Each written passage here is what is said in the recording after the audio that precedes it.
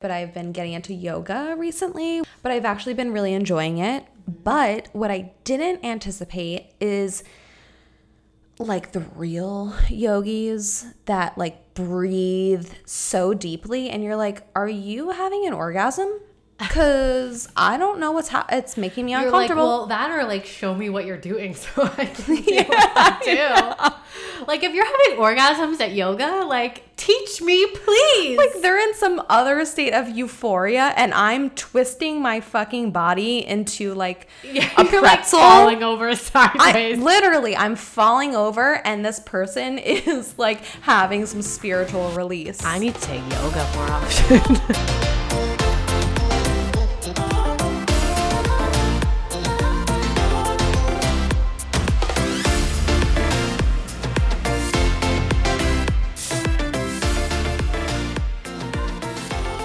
So today's episode is about our experiences with therapy and all the things that got us to that point of realizing that we needed therapy or we needed help. And you'll hear my whole life story, my deep, dark secrets. Yeah, and how, you know, hopefully you guys can relate to some of the things we're talking about. And we hope that going to therapy is not scary and it's not intimidating and it's something that everybody needs at some point in their life, we think, and how it helped us. So stay tuned.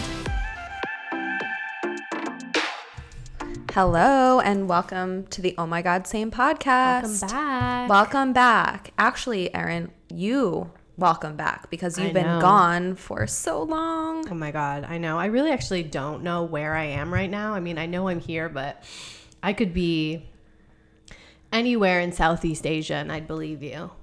It's been a little chaotic the last few Erin weeks. has been a jet setter for the last 3 weeks, and we're glad to have her back in New York City in my apartment. Mm-hmm. She's sort of here.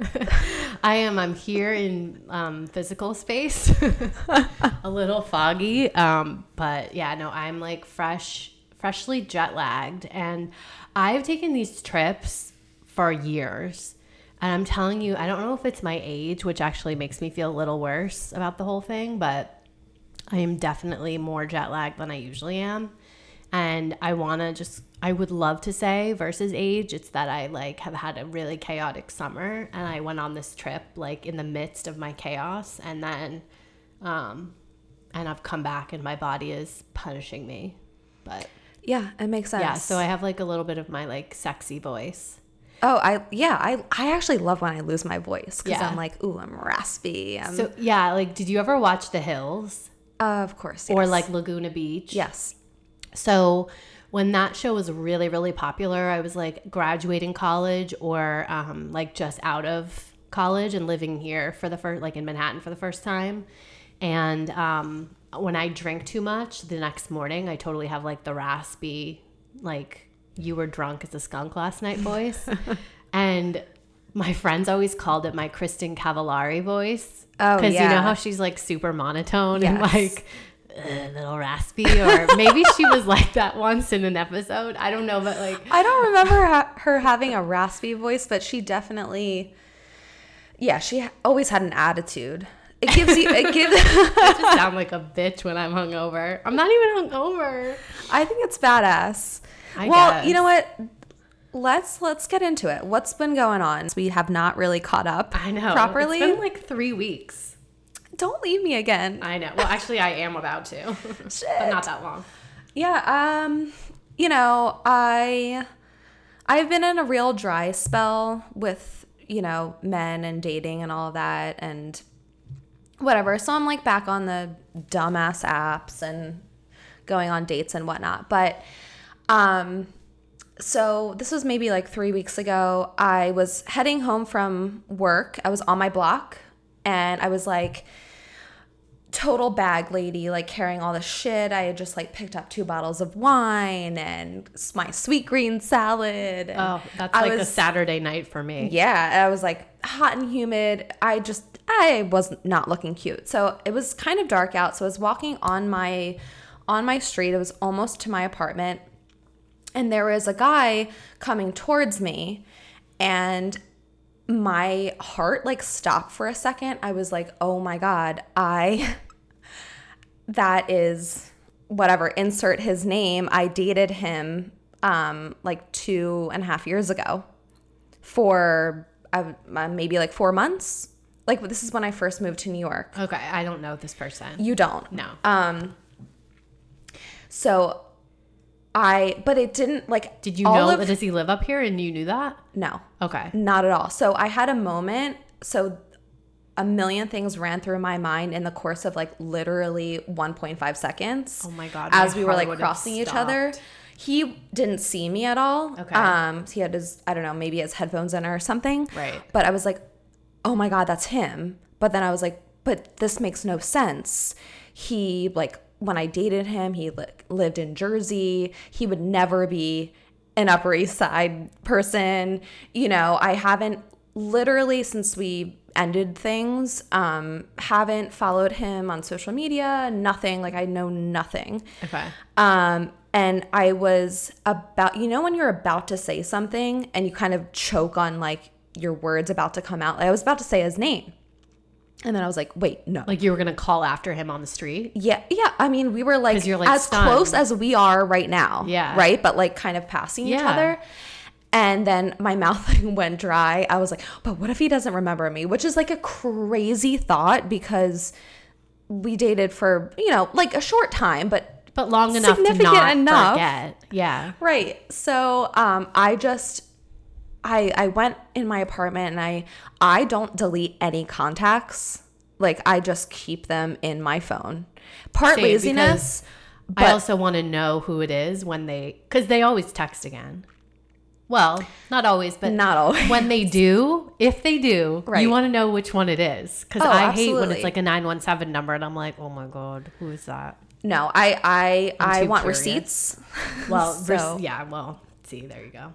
That's better than mine. I was response. Like, I need to know because I'm not going to be able to like forget about this. So, dug up my old contact list and there he is. So I texted him. I was like, hey, I know this is like insanely out of the blue, but were you on, you know, blank street a little while ago? Wait, Jacqueline, you told a story that what? You told a story last time about how some guy did this to you.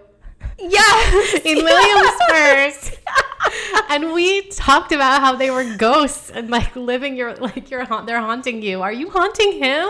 Okay, so the irony of this is not lost on me. Yeah, okay, good. Because I mean, you're not a creep like that guy was, first of all. You're not like following him on Instagram.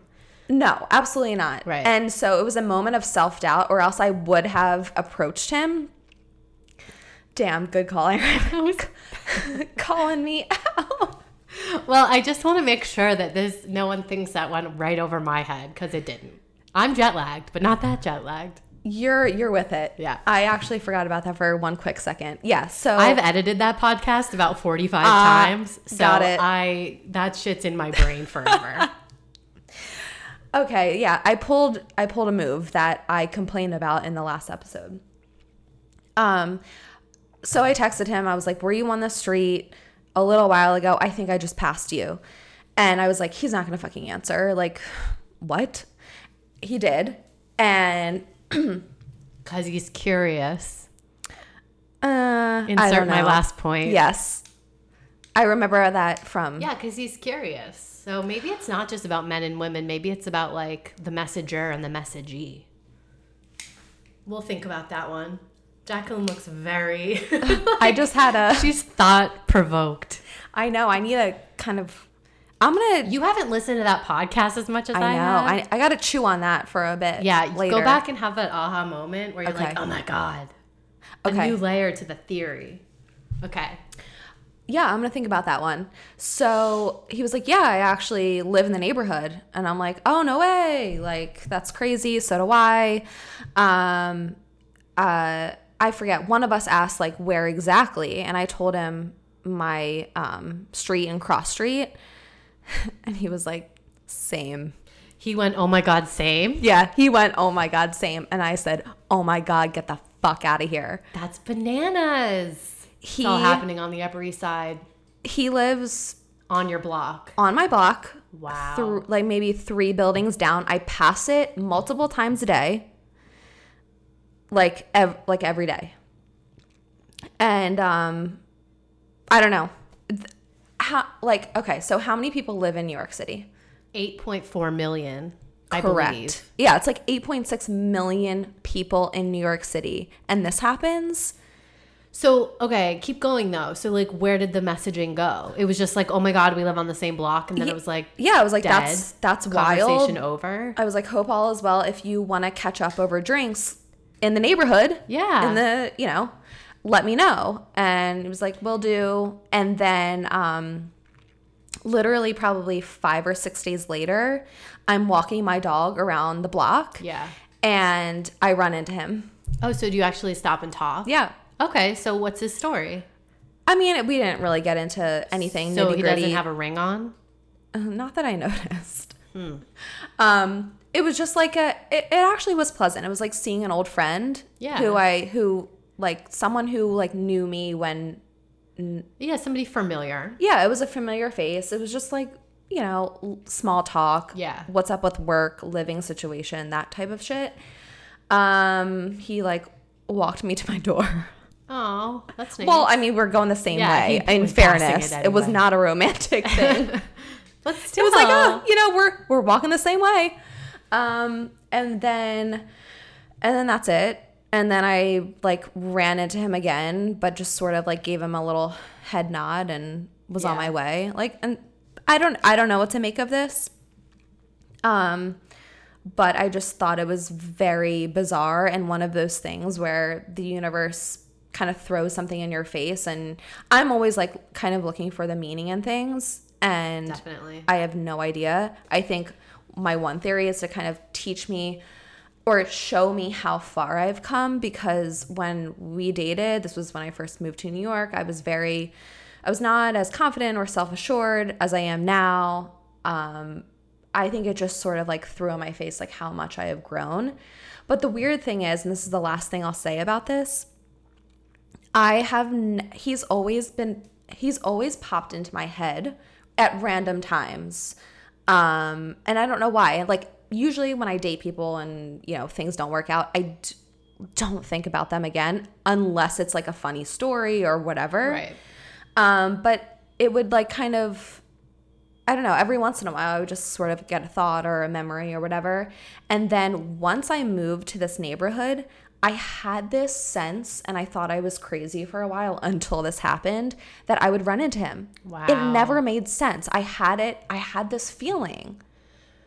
That's okay. I don't think you're not wrong about that. I'll tell like a very small story about how that happened to me once. But I think that maybe he has a relationship, because if you asked him out for drinks. Oh, he definitely does. Because any guy would be like, if they're single, they'd be like, oh, I'll go out and drink with her. Like, at the least, maybe he's like, oh, we can have sex again or something. You know what I mean? Right. And so I think he's got a girlfriend or something. Oh, yeah. So there's another like almost encounter, like Wow, that's days amazing. later. You've seen him so many times. So many times. That's insane. I think it's one of those things where if you are aware of something or someone, you sort of are. Because you probably see the same people all the time, you just don't notice. Yep. Because like they're just a stranger. Yep. Yeah, that makes sense. For sure. But yeah, I think I saw him going into his building with another girl. Oh, yeah. So there's that. So that it kind of, which I wasn't even saying the drinks thing to like rekindle. Yeah, it was just like a more natural thing to say. Yeah, like It's friendly. I think that's fine. No, but I'll tell a very, very short story. So I had a mutual friend that I met like 5 years ago. It was a friend of a friend, guy, obviously. And we hung out socially like 3 or 4 times, followed each other on Instagram, and always like liked each other's photos. And I've since learned that he's like an Instagram whore. He likes everyone's photos. Yep. So now I know, because it didn't mean anything. Mm-hmm. But I know a few of them. Always think like, oh, I wonder if. And one day out of the blue, he DM'd me. And I was like, oh my God, I can't believe, like, I manifested this in my head. Right. And then 3 or 4 months later, we were dating. Right. It ended up bursting in flames, and I was the burnt one. But I certainly, like, I thought about it, I willed it, and it happened. And then you learned 100 lessons why this person isn't the right person for you to begin with, but you needed to do it. So Yes. Not to say that'll happen here, but I think that, you know, who knows? It could take years. I mean, I'm talking like 5 years ago this happened to me. So, that I met this person. It's so bizarre how someone can kind of have that much of an impact. I think it's strange that you had been thinking about him already. Yeah, which is weird especially since you're not following him on social media or anything. No. It's not like you had any you didn't know what he was up to, you had no idea, and that like all of a sudden you actually saw someone that you'd been thinking about for a while. So just put that in your little whatever. It away and I'm locking it away. I don't know what to make of it, but that was just like a weird, bizarre story. And here we are. Yeah. We're moving. We're grooving. We're dating around, you know. Yeah, you're out there. So today's topic is health and mental health. And I think that we each have some different notes and stuff we're going to talk about, but I feel like they're very intertwined. I am in therapy currently, but I've only been since the beginning of this year. So I guess 8 months, 9 months. And it was something that I put off for so long. I probably should have been in therapy probably 15 years ago is when I started to feel like I needed to vent or / have a neutral party to talk to about some of the things that I've been through in my life with my family. And but since I have been going to therapy, it's been such a game changer. But one thing that I found that was really interesting that I didn't expect, but I guess I didn't know much about therapy when I first started, was how everything is intertwined. And how, I can tell a story about something that happened to me when I was younger or anything like that. And I can say it out loud and she'll kind of talk to me about what that might mean. And I can actually be like, okay, this happened. And then see how it is still reflective in my current relationships with men or friendships or anything. You start to identify patterns. Yes. And it takes a professional to kind of, and they're not going to tell you, this, and this, or this is what you're doing. They kind of lead you to that conclusion, which I think is super helpful. Yeah, I think the way they ask the questions is why they're a professional and why they're trained at this, because you're right. It leads you to the connection. A question for you. What would you say to someone that was in your position where you were like, I need to talk to someone, but I don't know how to. I don't know where to begin. I don't even know if this is something that warrants a therapist or me seeking help. What would you say to someone in that position? Honestly, I think if you have to ask, you probably should see someone. I was lucky in that I got I knew some of my friends were seeing going to the same place. And yourself included. Mm-hmm. And so I was like, oh, maybe I should just try it, And it was one of those things where I had an experience about this time last year. And it kind of was like a wake-up call. You've got to deal with this shit.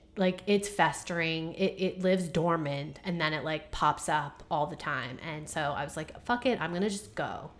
And I was lucky in that way because I had a place that I was referred to, which was easy. I had another friend who is very much into the therapy scene, but the people he was referring me to were $300 an hour. And I was like, I don't got it like that. Not at least for therapy. Maybe a Sephora, Sephora haul, sure, but not therapy. Priorities. So anyway, I went to the right place and I was matched with the right person right away, which is really lucky and unheard of. But I think if someone's asking, they should go, that their answer is clear. And I would just say when I went in for the first time, I'm not somebody that likes to talk about myself that much. This whole podcasting thing is new to me. Luckily I'm just sitting across from you and I have no indication yet of how many people are going to ever listen to this. So I'll have anxiety about it later. If you're still with us, thank you so much. This was a rocky one. God bless you. Wow. Props to you. It's probably Claps. Our moms. Honestly. Hi, Mom. Hi, Mom. So Anyway, but I went in, like, I will always make things a joke, and I was just like, I don't know what I'm doing. Like, I have no idea how to do this, and I was very much, like, self-aware in that I was like, I don't know how to do this. I don't really like talking about myself. Like, you're going to have to ask me questions. I have no idea what to talk about. I know why I want to be here. I know what prompted me, but I have no idea what to say. And she was really good, and she was like, you know, kind of just pulling it out of me. And then by the second or third session, I was like, holy shit, like all this stuff came out.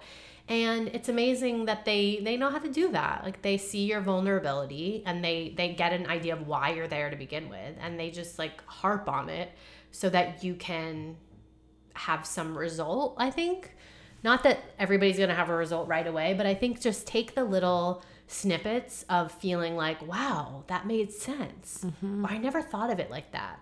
Take those as like wins, and it'll be the reason why to go back. And I've left therapy feeling really sad before.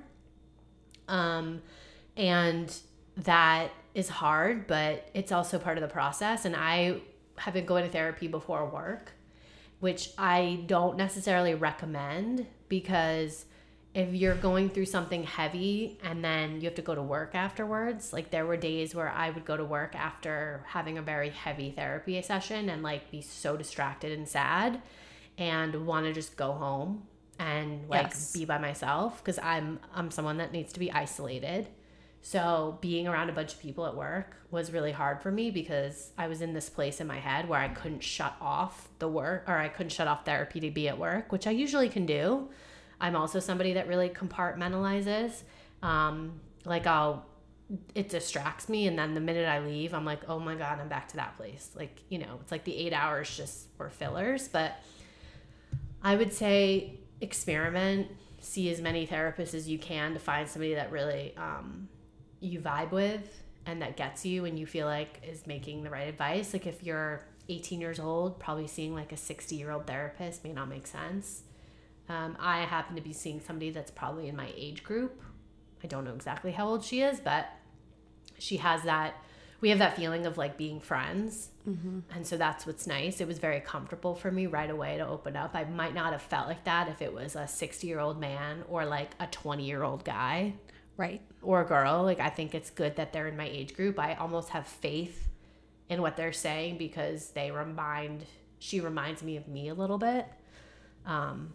So yeah, I think just go. You have to try it. And if you don't like it, you don't go anymore. Figure out what works for you. And it shouldn't be a stressful thing. It should be something like, I've always looked forward to my therapy sessions, and I've always walked out of there feeling better, or that I've learned some. I think, well, what's your experience with therapy? So therapy, I've been going on and off, I would say for the past, or I would say since I was 19 or 20, let's say for about 8 years. So there was a period where I was going in college, and then I kind of took a few years off when I moved to San Francisco, and then I moved back to Pennsylvania briefly, and I saw my old therapist for a short time, and then I because years had passed, I sort of recognized that I outgrew her.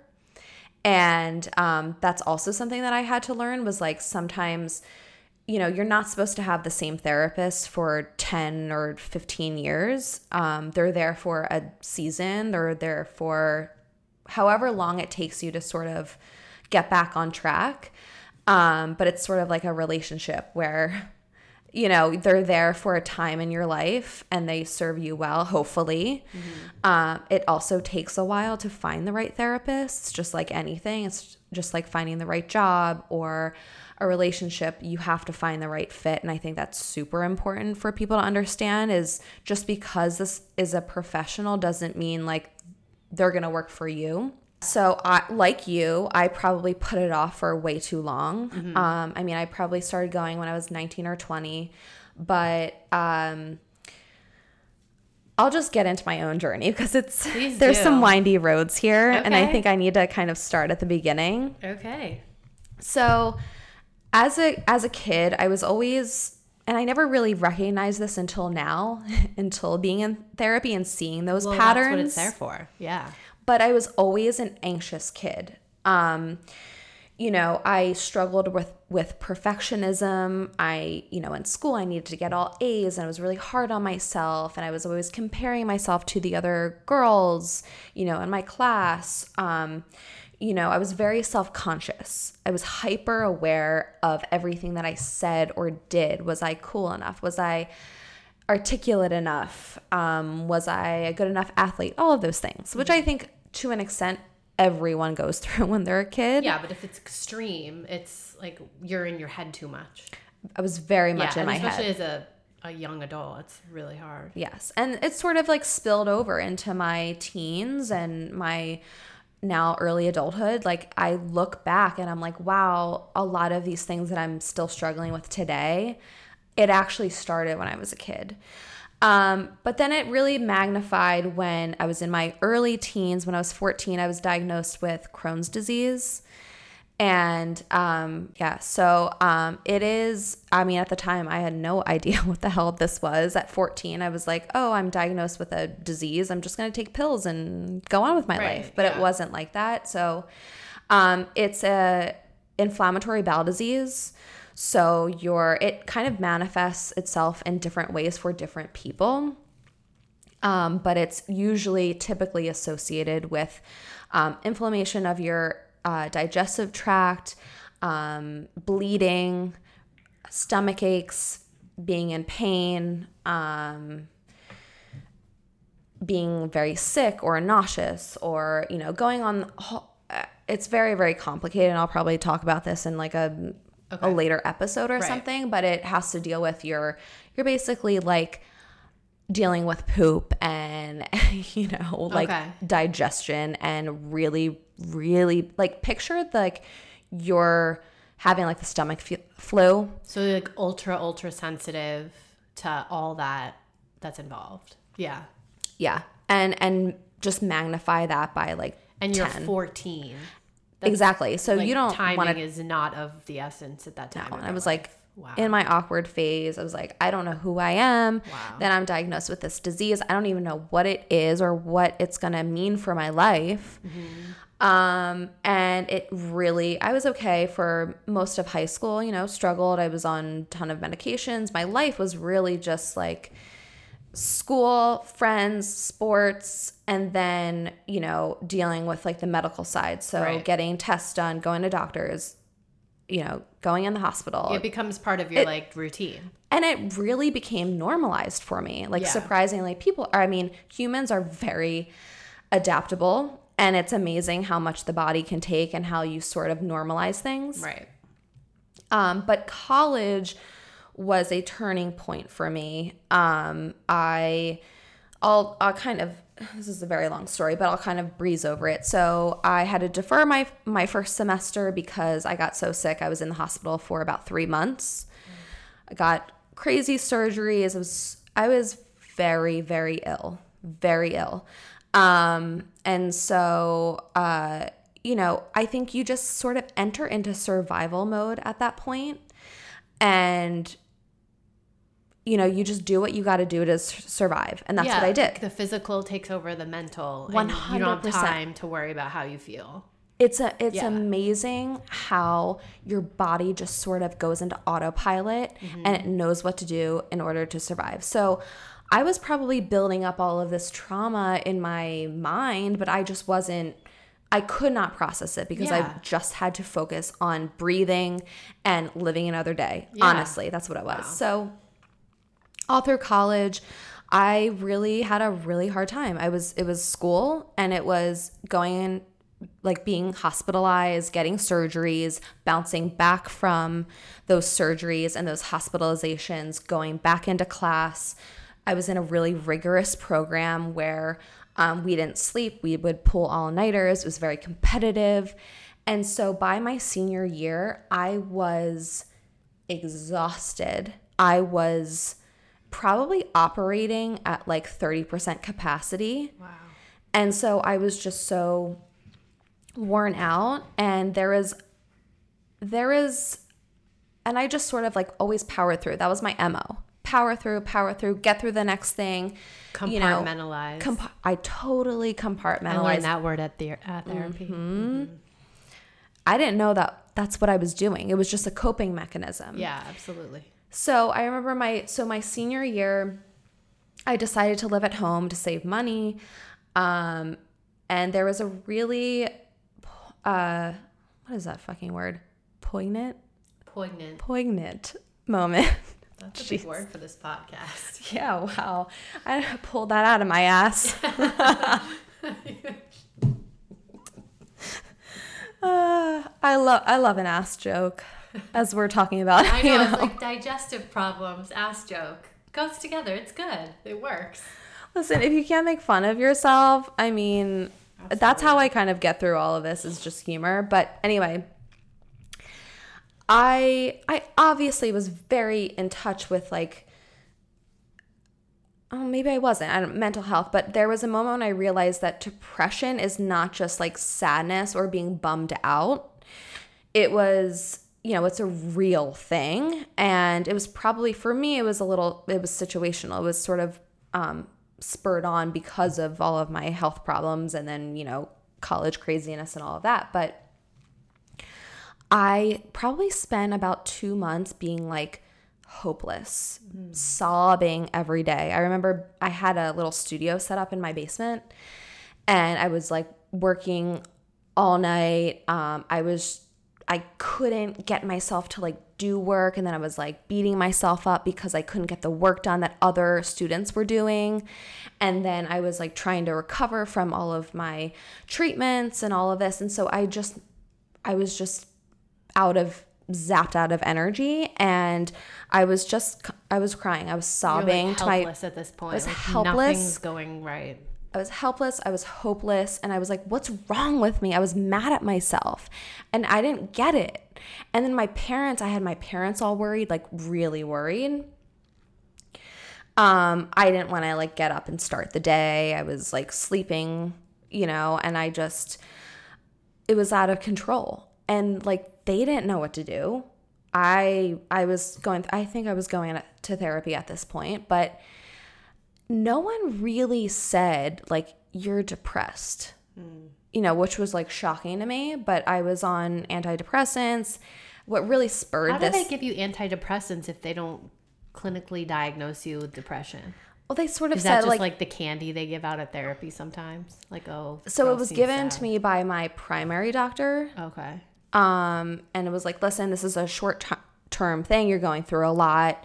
This will kind of help you. And it really did. Okay. This like 2-month period of like being legit hopeless was because I was combining my antidepressants with birth control, which I was using to control my cystic acne. Oh, that interaction. Another layer. Right.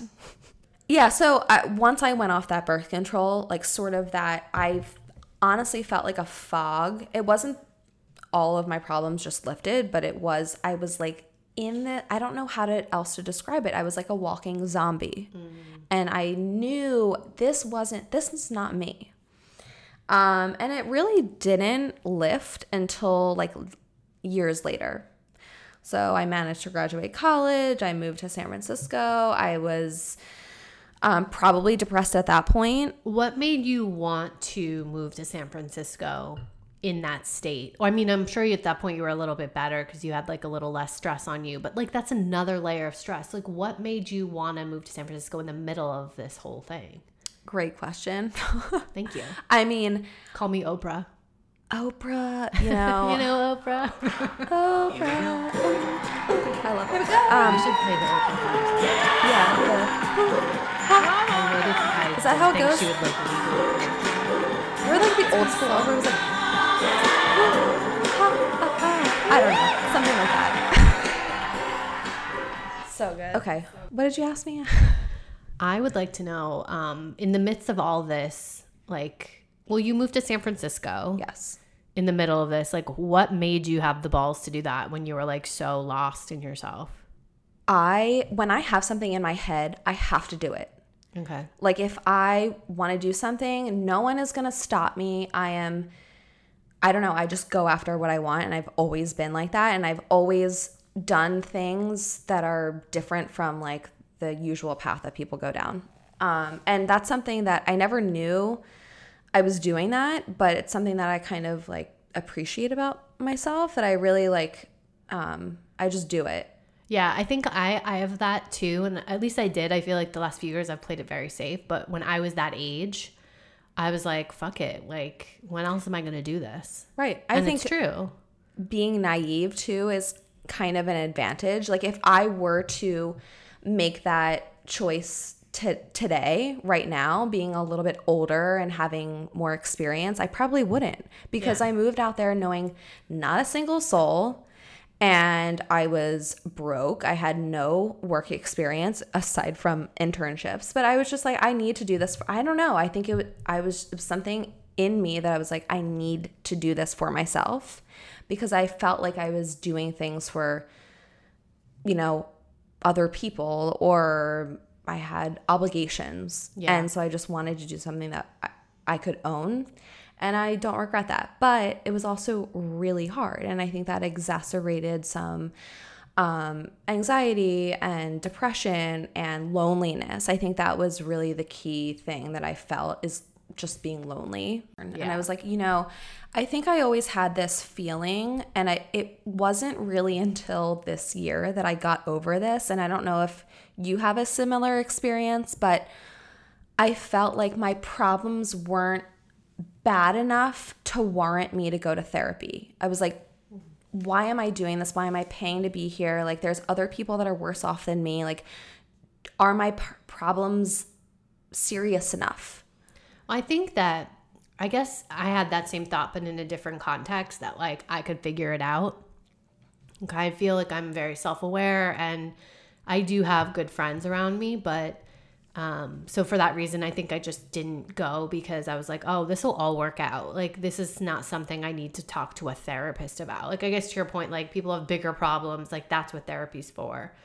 Yeah, and it took me years of being in therapy and going through all this to recognize, like, it doesn't matter how big or small. If it matters to you, if you need to talk about it, and it doesn't matter.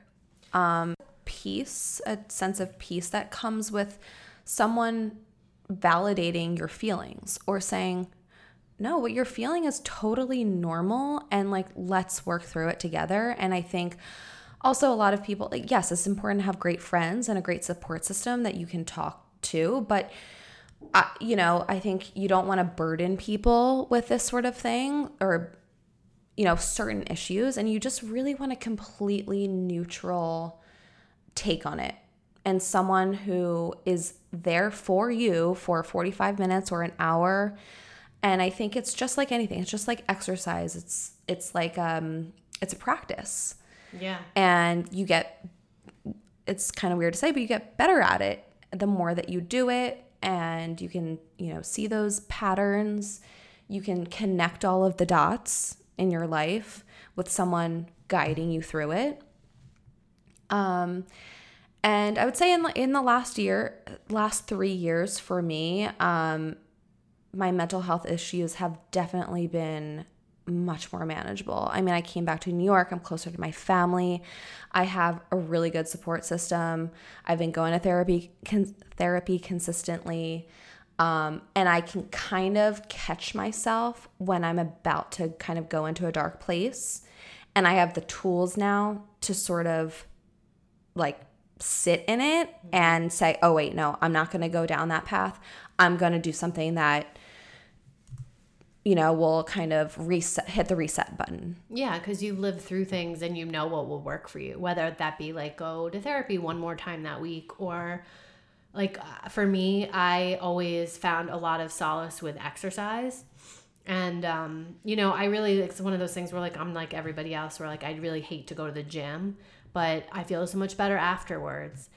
Yeah, I just think it's really soothing, and it's like a therapy moment for me to just like run. I have my music like all the way up on full volume. I listen to music that has like impactful lyrics and like a great beat, and, you know, all the Beyonce in the world, like Ariana, all the like you know, pop music that's like all about like, you know, fuck that guy, you go girl. It's all on the playlist. And that's like how I feel better about things. Like, it's like I work shit out there. And it's really important for me. I was actually just on my last trip and I went like 4 or 5 days without working out. And I am somebody that I make myself go to the gym on these trips. It's really hard, but I do it anyway. And I went to the gym. It was like my last day there. And I forced myself to go when the last thing you want to do. I've been traveling for like 2.5 weeks. And I went to the gym for 20 minutes and ran on the treadmill. And I felt like a different person. And it just goes to show that like you really need those endorphins. And especially if you can just like lose yourself for 20 minutes, it's so important for you to like shut your brain off into something else, because all you do all day is be inside your head, think about everything. And I'm one of those people that I am always in my head. We're going to talk about the Enneagram on a different episode, but I won't tell you what I am yet, but I am in my head all the time. I'm always thinking about like, what's my surroundings? Where am I? How does this make me feel? And so, anyway, that's like my non-therapist therapy, because it's so important to like have an outlet, and whatever those tools are that you learn along the way, whatever works. Like, yeah, it doesn't matter what it is. It's trial and error too. As long as it's not hurtful to other people. Right. Let's put that out there. Right. Taking your anger out on somebody else is not the option or the solution. No. Yeah. Yeah, I mean, there's a lot of healthy practices that I've come across in all of these years. And I think what it comes down to is taking just self-care and not feeling bad about it. Because I think there's a notion of, you know, don't stop, keep climbing, keep moving, don't sleep, you know, keep putting the hours in. And then all of a sudden you're just, you know, you're exhausted beyond, and, you know, you're losing your hair or you have bags under your eyes and you can't put one foot in front of the other. And so I think exercise for me, for sure, 100%. I mean, I wish I was the type of person who was addicted to exercise and like loved going to the gym, but there are more times than not, like I sort of drag myself, but I always feel better after. Yeah. Like monumentally better.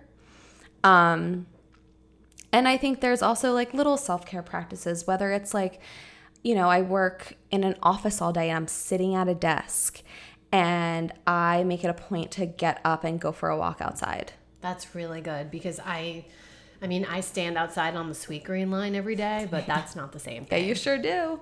Yeah, I think it's a matter of finding what works for you and what gives you energy. So sometimes self-care for me might be going out and socializing and have a couple of drinks and loosening up. Other times I know that alcohol is going to kind of send me into an anxiety spiral and I'm not going to feel good the next day. Mm-hmm. So it might just be, you know, having a night by myself, watching a movie, whatever. So I kind of now at this point identify the times where I need to connect with people and socialize, or I need to take a moment for myself and re-energize.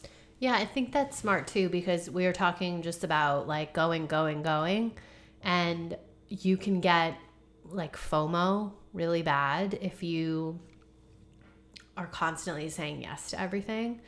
So I think it's really smart, and I think it comes with age. I learned this like probably in my mid to late 20s too, where it's like, I think that it's healthy to stay at home and not feel like you're missing out on anything, because you're really not. I mean, unless it's some big event, like if it's a night at the bar with your friends, all the same people you've hung out with last week, like it's going to be the same scene and you can go the next week. Right. Same conversations, same complaints, exactly. Same. So you just take care of yourself. And I think knowing the difference is something that really just comes with age and experience, because the more you burn the candle at both ends, like that's not good for your health or your mental health. You will feel exhausted, and someday your body will tell you to stop. Like I think I'm in that mode right now where like my body is literally physically telling me you have to stop. Oh yeah, exactly. I mean, you're running forward, but your body is like pulling you back. Yeah. And I'm somebody that needs to be a little bit more isolated and alone sometimes. Like that's me re-energizing my batteries. And so if I don't make myself do that, I will have a reaction like I'm having right now, you know, like where my body is just like, fuck you, stop. You are no longer able to pass go. I'll just keep going. The vacuum is back. Yeah, maybe it's like our sound effect. No. Yeah, we're cleaning up the remnants of our past lives. Suck them up. Suck it up. Suck up all the dirt. Yeah. I need that. I need just a life vacuum. Suck it all up. Dump it. Wish we could do that with our ex-boyfriends. Seriously, just suck them all up. One thing I always note is that like in the weight room, you always see like, you know, we're talking about how we go to the gym for like our mental health and how we're so in tune with our body. And these fucking douchebags are in the gym scrolling through God knows what. And they're sitting there doing nothing. And I'm working hard, I'm sweating, I'm lifting weights. And these guys are sitting next to me on machines and they're just sitting there texting. And I get that, like, you're supposed to take a break between sets and all of that, but, like... Yeah, but not a texting break. Not a full 10 minutes. I tell you, a couple weeks ago, before I left for my trip, I was at the gym. There was a guy.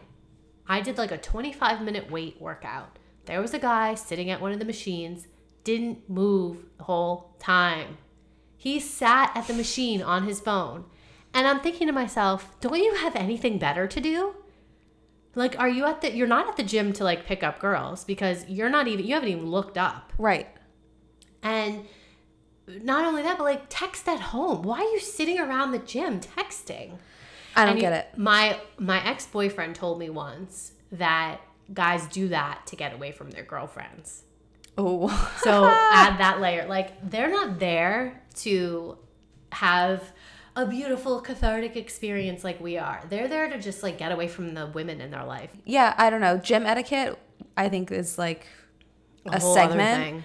But yeah, I've been trying to, this is all related, but I've been getting into yoga recently, which I've always kind of been, oh, that's not for me. Like I like cardio, I like high impact, whatever.